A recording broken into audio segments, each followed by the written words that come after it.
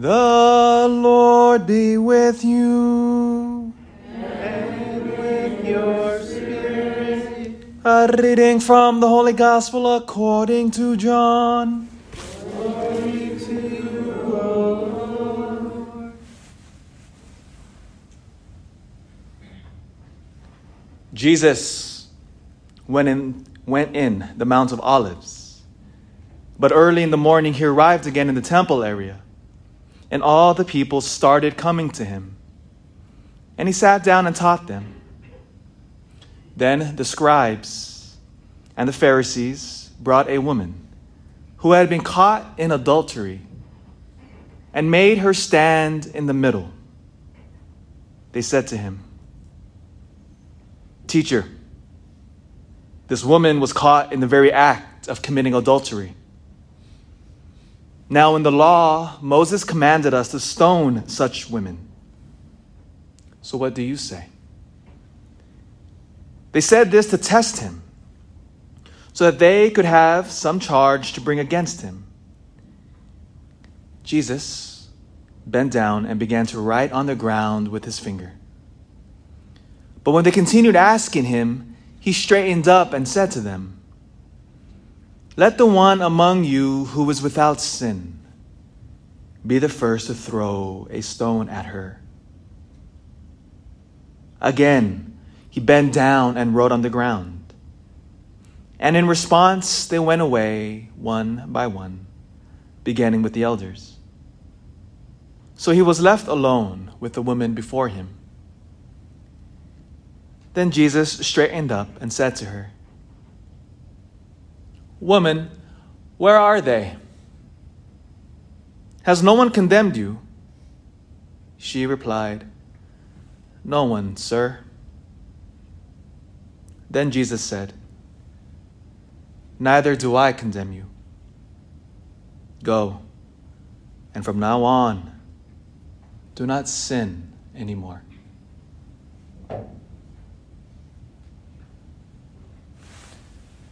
The Gospel of the Lord.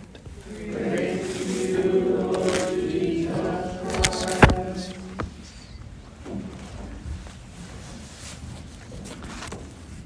Good morning, everybody. I'm sure when you walked in, visually you're wondering what's going on today. Well, first of all, if you notice, the statues are all covered in our churches. All throughout the world, all of our statues are covered on this fifth Sunday of Lent. And the reason why is because when you return again next Sunday, is that we begin the holiest week in Christianity.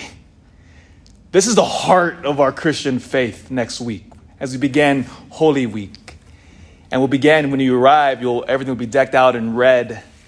And we'll begin Palm Sunday. The palms just arrived the other day, so the palms are here.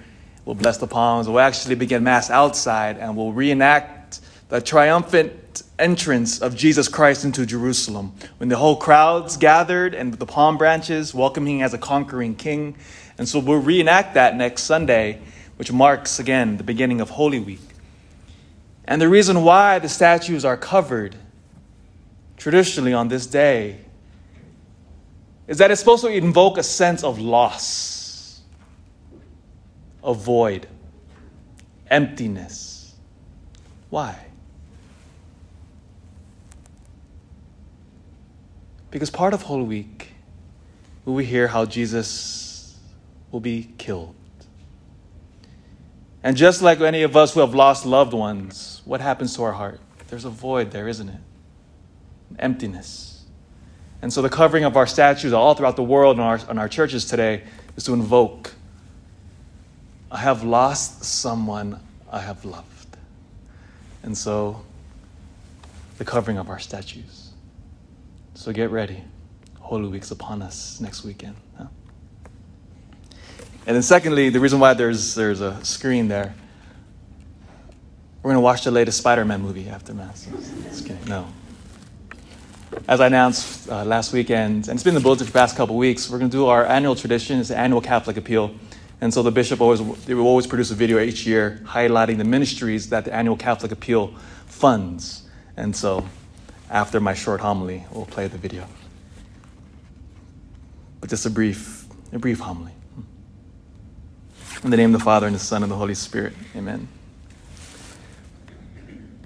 You know, each of us as Christians, as baptized sons and daughters of our Heavenly Father, our mission in the world, our goal is to lead people to Jesus Christ. It's to help them through the holiness of our lives, our witness, our teachings, our liturgy, our mass, how we live. We are called to lead people to encounter the love of Jesus. That's our mission, every single one of us. But what do you think is the greatest obstacle for people from encountering Jesus Christ? What is the biggest obstacle? And you know, praise God, I've been a priest now over 10 years. My gosh, when you say it out loud, it's crazy, huh? Life goes by so fast, by the way, doesn't it? What I found is that the greatest obstacle isn't so much the intellectual arguments for the existence of God, by the way. In fact, the arguments for atheism are actually quite weak when compared to the arguments for the existence of God. I mean, we don't have time to highlight God's existence today, this morning. But head to head, compared to the arguments of God's existence, it's weak. And especially when you study the arguments for both sides. But in my experience, the greatest obstacle that people have with God is something from the gut.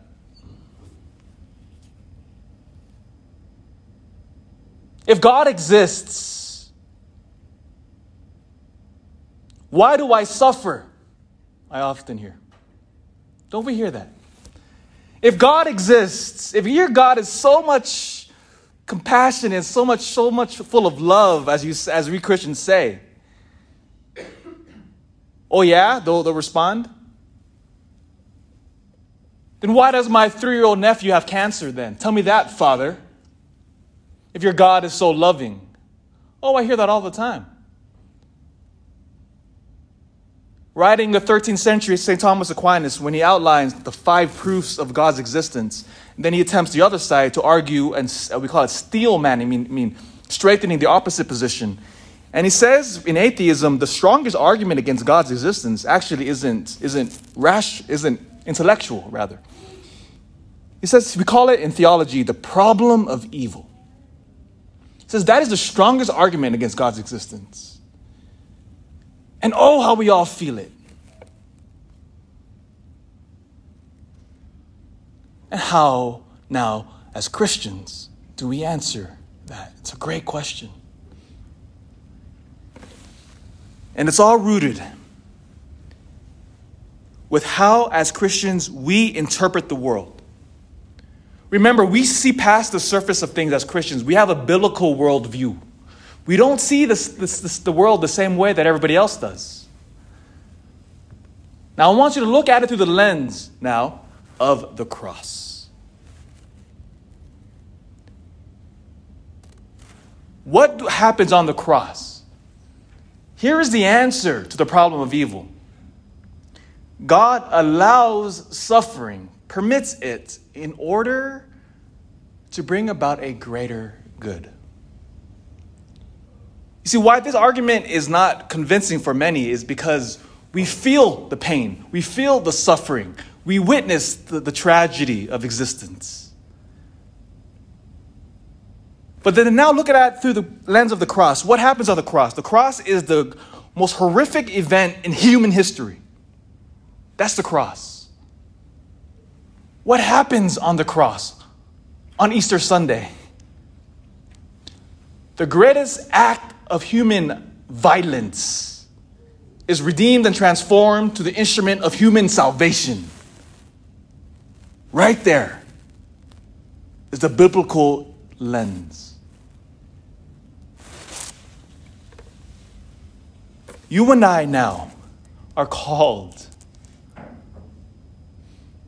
to usher in, through our own little way, to alleviate the suffering of the world. Imagine this, because I'm a visual person, so I always try to have God's conceptions with analogies and images. Imagine walking into a small room, packed with people. So you walk in, say you go to a party, you walk into the room is packed with people. I guarantee you in that room, we have no idea what people are carrying. The weight of their suffering and their pain. In that room, it's packed with pain. With people, even though they're smiling, eating, happy, joyful, absolutely. Don't get me wrong. You walk into a room and it's packed with people. There's a weight of unsaid pain there. Now, when I walk into the room, the question I ask myself, do I add to the pain of that room? Or do I help the pain in the room? From my experience, whenever I live for myself, whenever I focus on myself and care only about myself, I add to the pain of the room. I make it worse when I live for my own selfish, egotistical desires. I make it the world worse. One of my favorite authors today, he says beautifully, and it's a striking image. He's not even a Christian, yet he's leading towards Christianity. But he says each and every single one of us, we have the ability through our actions to either tilt the world closer to heaven or closer to hell. I said, whoa, that's a striking image. I have the power and the ability. I do. When I walk into a room, I have the ability to move that room closer to heaven. Or if I'm a selfish jerk, I move it closer to hell.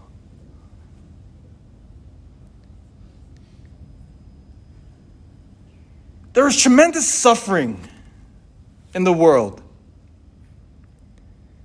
And as a priest, I am privileged to be a part of it, to help it in some way.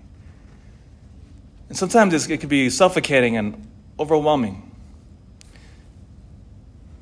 Just last week, Greg from Manny's funeral, many of us know him because he's the only funeral parlor in town.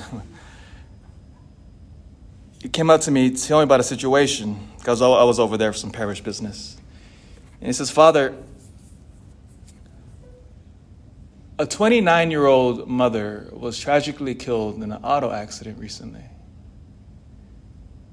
She leaves behind 4 children. The father, I didn't get details, but the father's not in the picture. Youngest is 2. Oldest is 9. And I said, what happened to the kids? Where are they? He says, oh, the grandparents they're now in their 60s. They're trying to raise the grandkids now. This family is poor. We've given them all of the discounts that we could, and the community raised substantial amounts because they couldn't afford the funeral. And they said there's a remaining balance of $960. And before he can even finish the sentence, I said, give us the bill. Send it to Holy Family, 108 Taylor Avenue. Send it to us. Why? Because I didn't want to add to the pain of that room. We can't fix their problems. These 4 little babies are now going to be raised up not knowing their father or their mother. And heroically, their grandparents now will raise them. Praise God. But all the suffering that they're going to endure for the rest of their lives, it's almost unfathomable. But we have the power and the ability to move that family. Tilt it closer to heaven. Why was I able to do that? Because last year you gave to the annual Catholic Appeal. And that $960.53 comes directly from the donations you gave to the annual Catholic Appeal. I had the ability and the confidence to tell Greg, give us that bill, please. Express mail it to us. I want to pay it off. And I said, on behalf of Holy Family Parish, on the Catholic community of this area, let us move this family closer to heaven. Now you're going to see a video, it's a short video, highlighting the ministries that your money will go towards if you give. 50% goes to the charitable arm of the Catholic Church in the diocese. 25% goes to Catholic education, paying Catholic kids tuition, helps the formation of our future priests, and the remaining 25% comes back to us. So that when I encounter horrific stories like that, I can say, I can do this little thing. And I'll let Jesus do the heavy lifting.